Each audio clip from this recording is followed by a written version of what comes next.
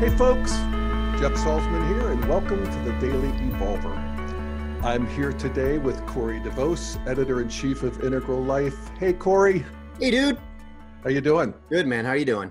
Staying out of the wind? Yeah, seriously, it's crazy out there. It's crazy out there is right. Hey, before you get going, I just want to let everyone know this is Jeff Salzman's birthday week. So everyone say happy birthday to you. Oh Lord, what? Yay. Yeah. That was a little bit of Bill Murray there. Is that what that was? Yeah. I used to sing it at that little nightclub act he did, I think, in the Saturday Night Live back in the day. But well, thank you very much. Yeah, it's man. Over. I'm 64. It's solid. And wow, can't believe it. And that's all he wants to talk about that. Yes, right. What I do want to talk about today is, one of the things that we do here at the Daily Evolver is we look for where integral thinking is arising in the culture, kind of under its own power. Whether or not the people who are thinking it know that they're thinking integrally, or they've ever read a Ken Wilber book or ever heard of any of us. And there's a lot of that happening. And that would be what we would expect for, the cutting edge of human history that is arising, that more people are thinking this way. And so I always appreciate that so many of you listeners point this out to me when you see things. And that's what I'd like to address today is an article that a listener, Margaret, sent me actually yesterday. So it's a pretty current article. And she wrote, "Hey, Jeff, this has to be the most thought-provoking article I've read in ages. It certainly rings true for me. And I'd love to hear your perspective on these ideas regarding how does it read through an integral lens." So that's what I'm going to do. And the article itself is from Alternet, which is sort of a hub for leftist thinking on the web. It's a big hub. And it has, I think, 6 million visitors on a monthly basis. And one of the features of Alternet is it has a really active community of registered commentators, 30,000 of them. So there's always a lot of, good discussion. And, but, pretty lefty. So these are 4 of the headlines from Alternet today. Leading headline: "These ancient skeletons totally annihilate a right-wing talking point." The second one, this is in honor of Paul Ryan resigning this morning. It said 10 things you should know about the lunatic Ayn Rand, who was his hero, of course. Third, the GOP's contempt for education. And fourth, Trump knows he's trapped by the FBI. So this is that website. And yet, in the middle of all of this, there's an article that is titled, "Here's Why Some Progressives Are Tearing Each Other Apart." And it's written by Valerie Tirico, who I've never heard of, but I think I should in a way. I mean, I'm glad to hear of her because this article really displays a deep integral sensibility, in my opinion. Now, she may, like I said, not be aware of integral theory or adult development or any of that. She makes no mention of it, so she may not be. But she gets it. And what's extra interesting is she's not using, our lingo or, a lot of the sort of settled conditioned thinking of the integral movement. She's sort of coming at it on her own. And what's also interesting about this article is that has ignited a mini firestorm on Alternet. It has a huge comment section, 765 comments last count. And I checked it out against other, popular posts. The most popular post, by the way, most read, number one most read, "Retired General Humiliates Ivanka Trump with Single Tweet." And that only had 152 comments. And most of them have, maybe 50 to 100. So 765 is a lot. And she has a really interesting thesis. Again, the title is, "Here's Why Some Progressives Are Tearing Each Other Apart." And her thesis is that the progressive movement consists of 2 groups telling two different stories. And again, very aligned with integral thinking, and I'll sort that out as we go along. But she sort of ties it to the idea that human beings are storytellers and that these stories are really important. And here's what she says. Human beings are storytellers. Stories help us make meaning of events around us and figure out what to care about. She says, political movements, like other groups, organize themselves around stories. Grand narratives scripted to answer questions such as these. What is the plot of history? Who matters? Who are the heroes and villains? And who do they protect or hurt? What is our quest? What is our promised land? And how do we get there? And I think that is a very beautiful way of talking about these ultimate questions as we ask ourselves as we build our culture. She also writes, she says, sometimes this might be better phrased in more selfish terms. Who is in our tribe and how do we come out on top? And then I think she has a very sort of integral sort of way of even sorting these two things out, you know, the ideology and the self-interest. She says, idealism and self-interest get mixed together. And because we humans are so centered in our own experience and so good at self-deception, it can be difficult to tell the difference. But within the stories that organize our thinking, we all see ourselves as the good guys, even if history will later disagree. And, you know, I love that. You know, I would quibble and argue and I'd say, well, stories, it's really structures of consciousness. It's actually what we're able to see and how we're able to process what we see, and how, you know, how we do that determines the stories we're even capable of hearing. And, you know, we have different antennae at different structures of consciousness for different stories. And I want to get all developmental and sort of correct her on that and add this bigger dimension. But, you know, honestly, I think hers is probably a better way to take it to the streets. Yeah, I think it's probably a more skillful absolutely, skillful means. In fact, I was talking to a friend of mine the other day, and I was talking about, you know, these world spaces and world views and, you know, the cognitive line and structures of consciousness, and talking about the mind body, you know, and how we think in terms of our mind and body both. And she stopped me. She said, this is where you're losing me. She said, this is way too new age. So, you know, I think, like you said, Corey, it's skillful means. And the truth is, we do tell different stories at the different structures of consciousness. So she's right. So she goes on to identify the three big stories. The article at hand here is about the two stories that are sort of on the left, but she also has a different article that I linked back to where she talks about the first story, which is what she calls the ancestral story.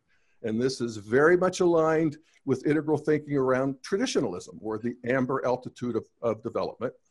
And she just describes it simply. She says, this is where God is in his heaven and his appointed authorities are in their appointed positions, and all is well with the world. Hierarchy provides order and stability, and each of us has his or her place in the proper order of things. Heaven on earth, or as close as we can get it, is when everybody recognizes and lives properly in accordance with these divinely appointed roles and rules.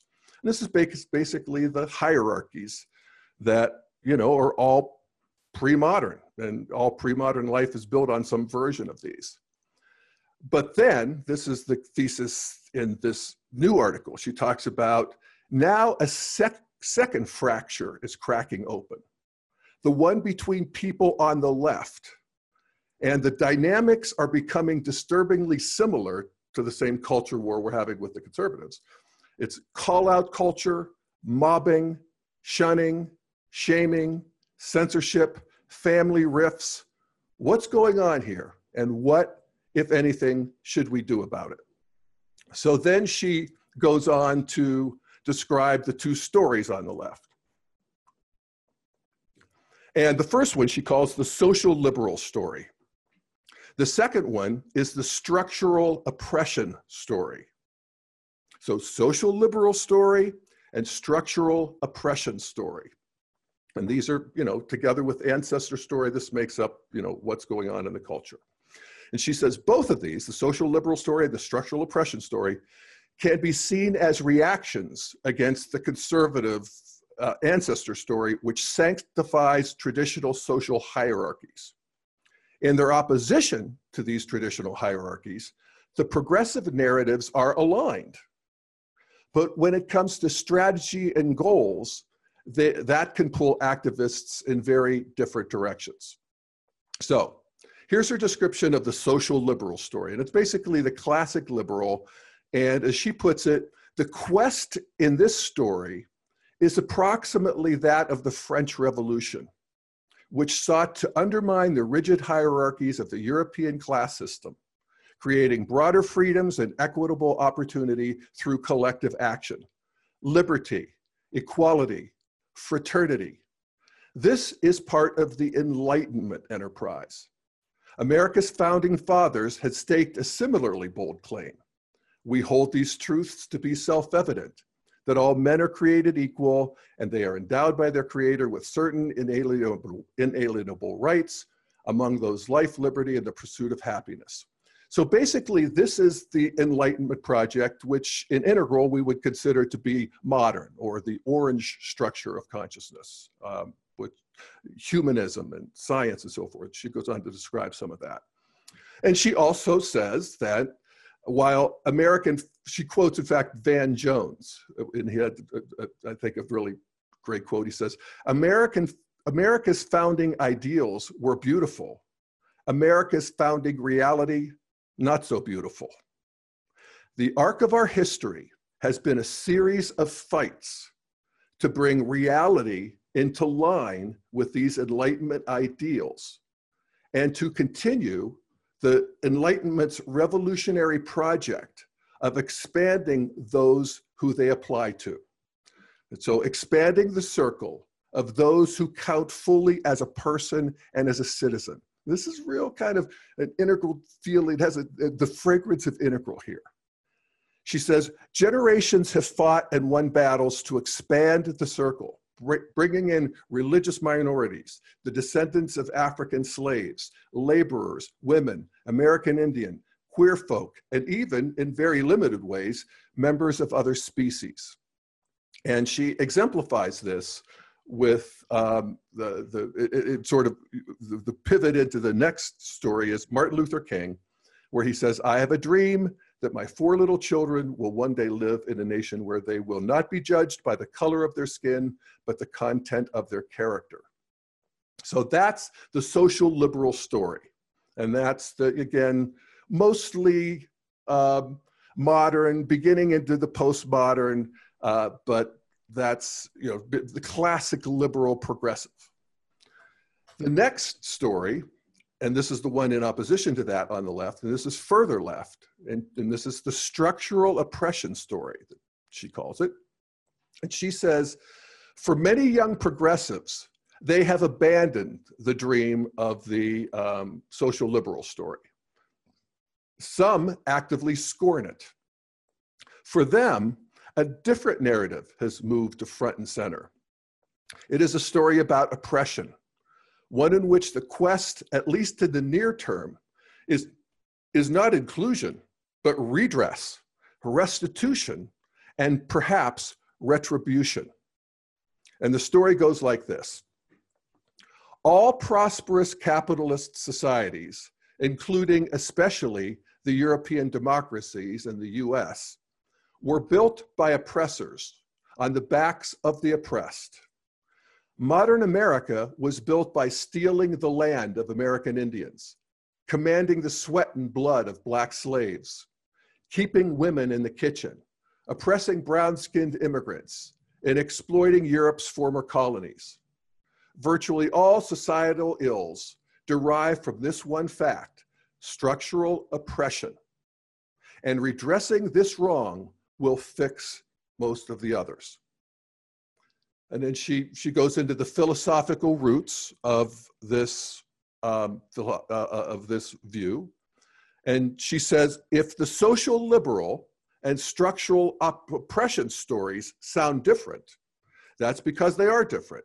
And not just simply in degree or emphasis. And that's really true. That's very important to point out. They have different philosophical roots and are responsive to different sets of social condition.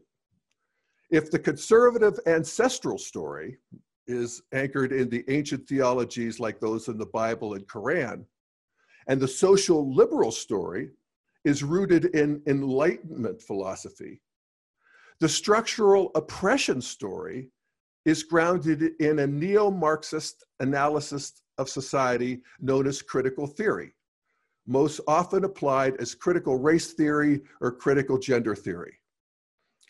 And critical theory is basically this theory of oppression, this postmodern idea that all the grand narratives of history are bunk, and that what we have, what history is just basically one group oppressing the other, and that is the story of history. And the story of modernity is the world being oppressed and dominated by capitalism and, white privilege.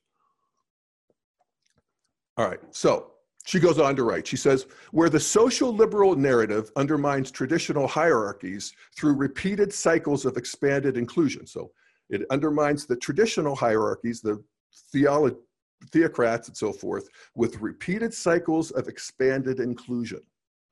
The structural oppression narrative takes a different approach. Since society is structured as tribes of oppressors and oppressed, all people get classified based on the tribes they belong to. Are they brown or white, female or male, queer or straight, members of a religious minority or Christian, poor or rich, immigrant or citizen? If a person is not oppressed, they are by definition an oppressor, because biases like racism and sexism get built into the structure of society, and each of us either benefits or suffers from them, whether we know it or not. Now, she says, so she wants to critique this structural oppression story. She says, actually, she'll get to that in a second. There's one other thing where she talks about that the structural oppression story, here's what she writes, she says, offers a much needed cultural corrective, calling attention to important realities that the social liberal story doesn't address. And that those are the reality that injustice is built into the very structure of social institutions and organizations, including those that are well-intentioned, including on the left. The reality that group identity and intergroup power dynamics profoundly shape human experience. So that's the piece of the truth that structural oppression story has, that those hierarchies of oppression, even though they're outlawed in terms of the exteriors, you can't, overtly discriminate against people, the interiors still have a long way to go. And that is, and because in the structural oppression story, emerges in the green meme, part of another big feature of the green meme is a sensitivity, and particularly a sensitivity to those who have been left out. And that's a very real thing. That's a new world that we live in when we move into the green meme. So here's the critique of the structural oppression story, according to Valerie Tirico here. She says, the first danger is that it's monoperspectival. That's my word, but like the ancestral story, it believes that its way is the right way and the only right way. And she says, I think when the structural oppression story is treated as the true story of human history, it replaces one set of incomplete truths with another and pulls thinking and behavior in directions that are strikingly conservative. And then she does, she really sticks her neck out here. She says, a core similarity between the conservative ancestral story and the structural oppression story is that both focus on people as representatives of groups or kinds, rather than as individuals or representatives of the human species at large. Conservatives seek to secure power and well-being for those who have traditionally held it, and anti-oppression activists seek power for those who have not.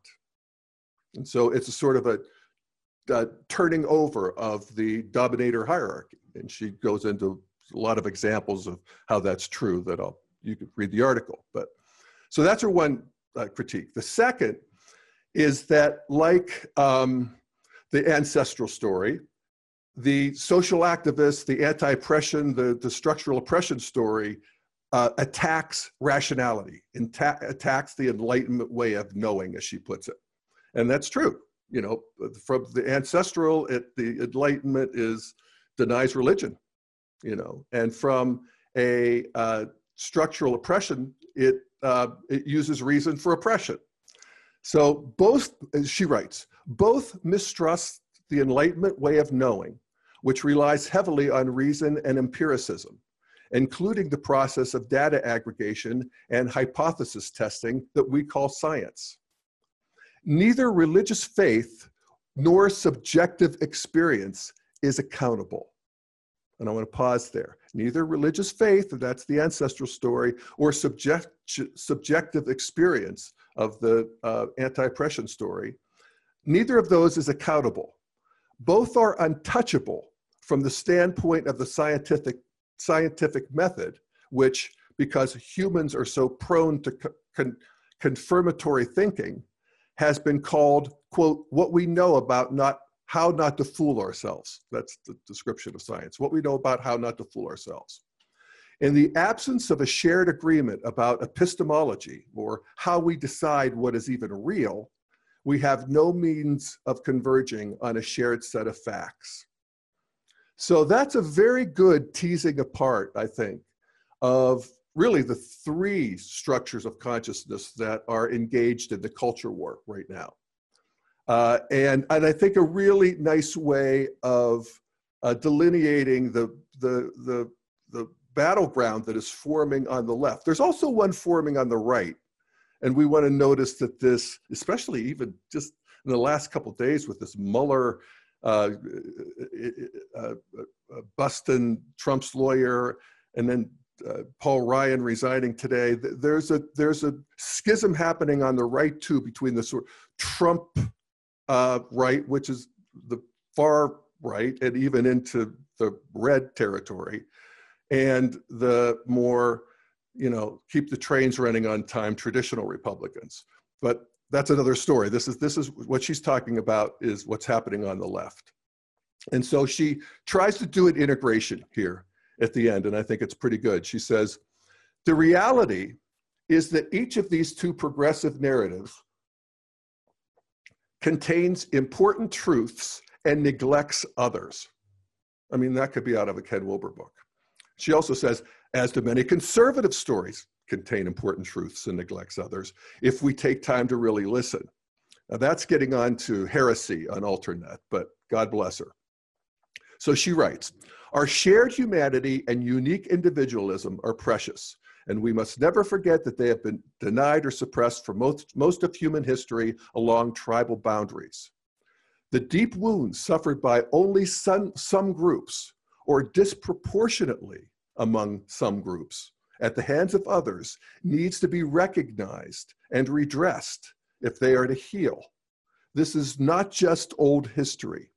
So she's holding the precious gifts of both of those, that there's a, you know, shared humanity, individuals are precious, and then there's also groups that have been, you know, wounded, and that's not just history, that those wounds still live and reverberate karmically through, you know, these cultures.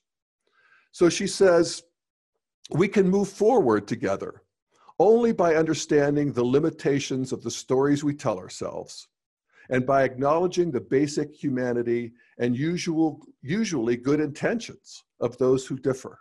This is, you know, very integral here. Reality is more complicated than any story, and humanity's lazy devotion to partial truths, as if they were whole truths, even more than willful falsehood, puts us at risk of decline, conflict, and even collapse. And this is the thing that true believers lose sight of, and we can do better. And so that's the article. It's by, again, Valerie Tirico, how some progressives, what is it, are fighting are tearing each other apart. And I encourage you to go read it. We'll link to it right up here. I also want to just share a little bit from the comments section, because again, this thing really ignited. And there are actually three flavors of comments. One was appreciative. Not many, actually, but some. Some people said, I really like that. It's made me think, and so forth. But a lot of it was very critical. Most of it was very critical. And the critiques really came in two clusters. One was around economics. And here's from Citizen Y. In this article, there's no mention of the problem of who owns what, how ownership confers power. From Ginny in Italy. Excuse me, but why isn't she dissecting the oppressors? The only thing that's tearing everyone apart in this country is money and ownership in the hands of the few who are busy destroying the rights and freedoms of the many. From Wallace, people in this country are puppets to what they've been taught and told. Neither party gives a fuck about anybody but rich people. Wake up. And then from Jamie, oppression story my arse. The socialism-leaning anti-war left should depose the central Democrat and Republican oligarchy-serving, warmongering cabal in Washington for decency, with anti-war and anti-empire libertarians, socialists, independents, and conservatives. So kind of an integral comment in his own way there. And he ends it by saying, stay inured to your offensive offal, O-F-F-A-L, which is probably worth contemplating, but geez. And so that's the economic piece. And I have to think that, I think there's that's a legitimate critique of this article. She really just doesn't get into the oligarchy in a way. And I did a talk with Tom Curran last week that I'm going to publish here this week on a nonprofit that he's starting called Change the Rules, which is very different from this article. It's a very practical thing about how to change the rules of politics in doable ways. And he makes the point that although, most people bemoan polarization, and those of us who are subject to it feel like, the system isn't working at all, that actually for the players, for the politicians and all of the people at the think tanks and all of the lobbyists and all of the people who, give money to the politicians, it's actually working great. And so that's a really legitimate argument. And as I said, this one I did with Tom Curran gets into that in a real granular way. So anyway, that's the economic piece, I think a legitimate criticism. The other piece is, really the bullseye of what she's talking about. And that's the cultural piece. And from Jalen, he writes, and this is, 4 paragraphs, but, it hits me right between the eyes. I take it quite personally, actually, but he writes, tripe, puritanical call-out culture. The person with whom you spent hours at a political meeting will be the person tisking about whether you're a vegan and then spreading gossip about your parenting skills. Don't project that shit onto the rest of us leftists. I hate Seattleites and Portlanders. Sorry, I can't stand all that lifestyle niche conformist shit.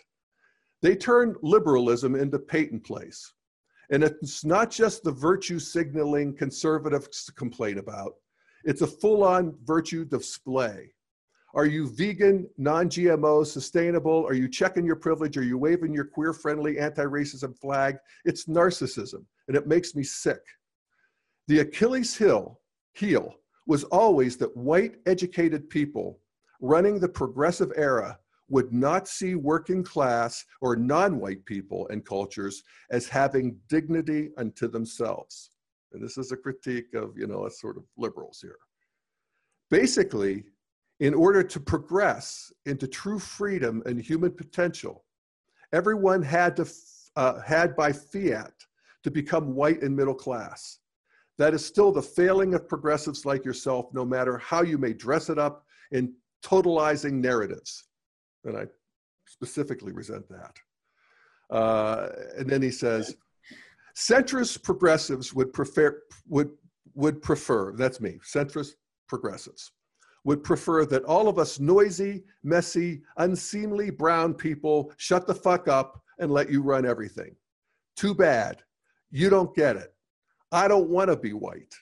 I'll work with white leftists or any other color, but I don't really want to hang out with pitched up perfectionists, white chicks who gossip about my dietary habits. I have my own culture. I don't want yours. So, damn. You know, so it kind of makes me want to say, if I can't, you know, what are we doing here? So, but that is a, you know, a very, you know, powerful statement from that, you know, social oppression wing of the party. And, you know, part of my job, and I think a lot of our job here, is, you know, especially for the more, you know, traditional progressives, is that these are deeply held beliefs that have legitimacy, and they are held by our brothers and sisters for reasons that make sense to them, and for reasons that are indeed good, true, and beautiful by their lights. And that's, you know, sort of, you know, takes the solidity out of our ideologies. And I always love the Buddhist teachings about that there's really no ground ultimately to rest on, and that this is a moving system of impermanence, and we want to expand to include as much of it as we can. So I love that article. I encourage you to read it. And, you know, it's as integral as anything I've seen in a while. What are you thinking there, Mr. Corey? Yeah, I got a few thoughts. Well, first off, I also thought it was a fantastic article. You know, like you, I always appreciate it when I find articles like this that really resonate with integral thought in a lot of ways, you know, without necessarily being pushed through an integral lens. You know, I almost even appreciate it more when someone sort of backs into a lot of these types of insights without using Ken's work as a map in order to get there. Because it's, you know, if anything, it's for me, it's sort of a nice reminder that this territory that we're talking about every day is real. And we're not just sort of, you know, reverse engineering it or hallucinating it from this beautiful map that we have. This is a real territory that people are growing into in different ways with different capacities, using very different language to describe that territory, but people are growing into it every day, which, you know, I think we would say right on schedule. You know, life conditions are rearranging themselves in such a way that demand integral responses, and people are therefore growing into that space. And that's really cool to see. Right. And what I enjoyed with this article too is, you know, as an integralist, I always love a good article that can sort of give us, you know, some really useful generalizing orientations to help sort of situate what's going on. What are the major trends that are going on, you know, within a particular group or party or politic or whatever. And I thought she did a pretty good job. I think, you know, she had a limited space of word count, so obviously she can't throw the kitchen sink in there. But I think there are a few nuances that we would probably like to add. Like you, I thought that she, you know, is largely, in a sense, describing the split in the Liberal Party and the left that Ken talks about, which is the split between orange and green. I don't think it's a clean sort of distinction, because I think that there are elements of both of these sort of liberal ideologies that exist in orange and green, but I can also see how, you know, those different stages kind of gravitate in different ways. And I think it's one of the, I don't know if it's a problem, but one of the things we want to notice is that we have a two-party system that's working with three stages of development. Yeah, that's right. So it's basically splitting modernity, traditionalism and early modernity, or, you know, sort of the libertarian modernity, the business people modernity. They tend to go Republican. The academic, the scientific, the entertainment, that side of modernity tends to go with the liberals. Right. And so we have, that's how a two-party system works with these pages. Yeah, it's interesting. We actually do have sort of a parliamentary of representation in this country, but it's all smushed into this two-party system, which requires, you know, really strange bedfellows and Yeah, weird alliances, and you know, a lot of these sort of conflicts get buried for the sake of sort of, you know, yeah. They uh, get buried until they don't. yeah, And, that's right, that's right. that's Until what's they can't be. happening now. Yep, yep, Because, exactly. Until they and sort of come that's out the other again side. right on schedule because, you know, as culture continues to evolve, part of that engine of evolution is differentiation. Yeah. You know, so Yep. the left is differentiating, Yep. the right is differentiating, and then there's new iterations that are possible once this new territory is clearly staked out. Yeah, yeah, absolutely, Jeff. And I think that, you know, when it comes to this article in particular, you know, I actually think we lose something if we only focus on the orange-green split. Because like I say, I think that this actually represents a polarity that exists at both of those stages. And the polarity that I see is it's really, you know, I think there's sort of a clash. There's a deeper clash here, which is actually a clash between karma and creativity, right? So the social liberals are often pushing for to help engineer novel emergence. They want bigger, better, more inclusive, more universal systems that haven't existed historically, but they know are within our potential. They know they're within reach. They know that we can sort of reach up and pluck these down if we can just muster sort of the political will and, you know, the clean conscience that we need in order to even see those possibilities in the first place. And they often do so using, you know, the language of negative rights in order to sort of establish that more egalitarian, you know, utopia that they're looking to achieve.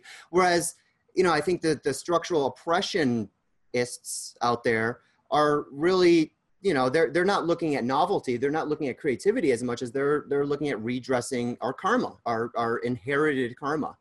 You know, in order to, you know, we know that we have systemic issues, systemic indigestion, if you will, that needs to be routed out, and we need to sort of, you know, cast some daylight onto these oppressive systems that we've inherited, you know, largely by no fault of ours, right? But we haven't really done a good, in their view, we haven't done a good enough job of pushing that through a more 21st century filter to get rid of those kind of, you know, oppressive qualities that are still in there. So it's really, you know, I think that the left is served by having this dynamic between karma and creativity, sort of looking into the future and also redressing the past. I think that's a good thing. And I think that dynamic exists for both orange and green. And the other thing I think is a little bit, I think can be a little bit dangerous about only going with the orange versus green narrative is that I think that the stories, as she describes them, these sort of the narratives, the views of each of these factions of the Liberal Party are in a lot of ways sustained by orange thinkers and green thinkers. But, you know, when you read through those comments, when I read through any comments section for any of these, you know, sort of big thought articles, it's always a fairly painful reminder that there's the ideologies, there's these narratives, and then there's all the individuals that are enacting these narratives in very different ways. And it's a reminder whenever I look at comments section that many, if not most of the people who use this kind of language from either of these factions aren't necessarily themselves capable of thinking orange or thinking green. Right. A lot of them are actually still very amber in terms of their self-development, but they've inherited all of these signifiers and idioms from these cultural artifacts, you know, over decades, which sort of reformats their language and can make them sound very liberal sounding. But what they're actually doing is using liberal idioms, liberal, you know, semiotics in order to reinforce their, you know, amber groupthink and their new oppressor hierarchy. That's right. Basically, yeah. And Ken talks about, you know, how particularly green is a sitting duck for red. Yeah. Because, you know, it doesn't really have absolute truth, and it wants to bring in everybody, and it wants to particularly bring in the people who have been oppressed, and you know, sometimes they get taken over. That's right. by the red impulses that are out there, and also the sort of amber impulses that have a totalitarian view of how things should be, and still see the world as amber does, and particularly red does, as just basically power dynamics, nothing more. That's right. Yeah, and I really appreciate how she was actively trying to recognize and integrate the wisdom of both of these factions, because they do have wisdom. And when left to their own devices, they tend to sort of make the problem even worse, right? Noticed is a lot of the people who are big proponents of conspiracy theories, deep state stuff, Alex Jones type stuff, a lot of these people also simultaneously post a lot of memes that criticize the sort of the structural oppression view, right? So they make fun of a lot of these views. But what's sort of ironic to me is that the conspiracy theorists themselves are subscribing to an even more sinister theory of oppression, right? That there's literally some group of usually white old men who have their thumbs on reality and are limiting, what these people can do with these individuals can do with their lives because of this massive top-down sort of Orwellian oppression that is, being pushed on their heads. So I find that a little bit ironic that there's a rejection of one sort of narrative of oppression and a, pretty big embrace of an even deeper, and I would say not as substantial, or at least not as substantiated form. Yeah. Well, I think one of the things that we could do at Integral is see just all of that. Yeah, I agree. And the expansion that takes place, and we want to be careful about this and not glib about this, but at some point we identify with humanity. That's right. And if we look at the history of humanity, it's a fucking catastrophe. Yep. An evolving catastrophe. And we have entered a new phase where there is a remarkable emergence of peace, prosperity, decency, equality, all of the stuff that we value so much. And while we want to continue to move the ball there, because we're not done, we also want to appreciate that, boy, how far we've come. Jeez. Yeah. So absolutely. And I think this woman really, nails that. And yeah, I think she did a great job. And my hope for sort of where this goes from here, especially in the social media sort of post-truth age that we're in, is my concern is often with the Liberal Party that their concerns are they're very justified concerns, are usually around changing the deep structures of our society. Either they want to push the deep structures in a certain direction, or they want to prevent them from being pushed in another direction. And the concern that I often have for the left of today is that they're trying to get at these deep structures largely through surface structures. So largely through, things like political correctness and identity politics and intersectionalism and, all these things that are really only addressing these surface level pressures, which are themselves symptomatic of a deeper, sort of issue that's real and is really taking place. But I think we as a culture are losing our capacity to even really see, both recognize those deep structural challenges and also find a way to get at them, sort of the civic processes that we need in order to begin moving that lever. And well, that's I have a something theory. I hope to see the left return to. Yeah, well, I have a theory that one of the ways that we're getting at them is through these comment sections. Mm. I mean, these people are fighting and they're back and forth, and, there's, little onion skins of movement when that happens. And God bless them for getting in the arena. Well, so. And I think there is an increasing pressure for us to step beyond our view and into genuine enactment. And it's an enactment based, that there's different types of enactments for different types of views, and that's fine. Our hope is that everyone is enacting their own view in as healthy and as robust of a way as possible. Yep. As healthy as possible, just where they are. Yep. Put your hands on the wheel. Just where we are. Yep. Yeah. Put your hands on the wheel. All right. No, Jesus, take the wheel. No. Yeah, right on, man. I think I'm being attacked by the brigade of lawnmowers here. I hear them coming. So we'll sign off for now. But again, the article is on Alternet, of all places. Here's why some progressives are tearing each other apart by Valerie Tirico, and I recommend it. And thanks, Margaret, for sending it. Thanks, Corey, for joining me. Thanks, everybody else, too. And we'll see you next time on the Daily Evolver.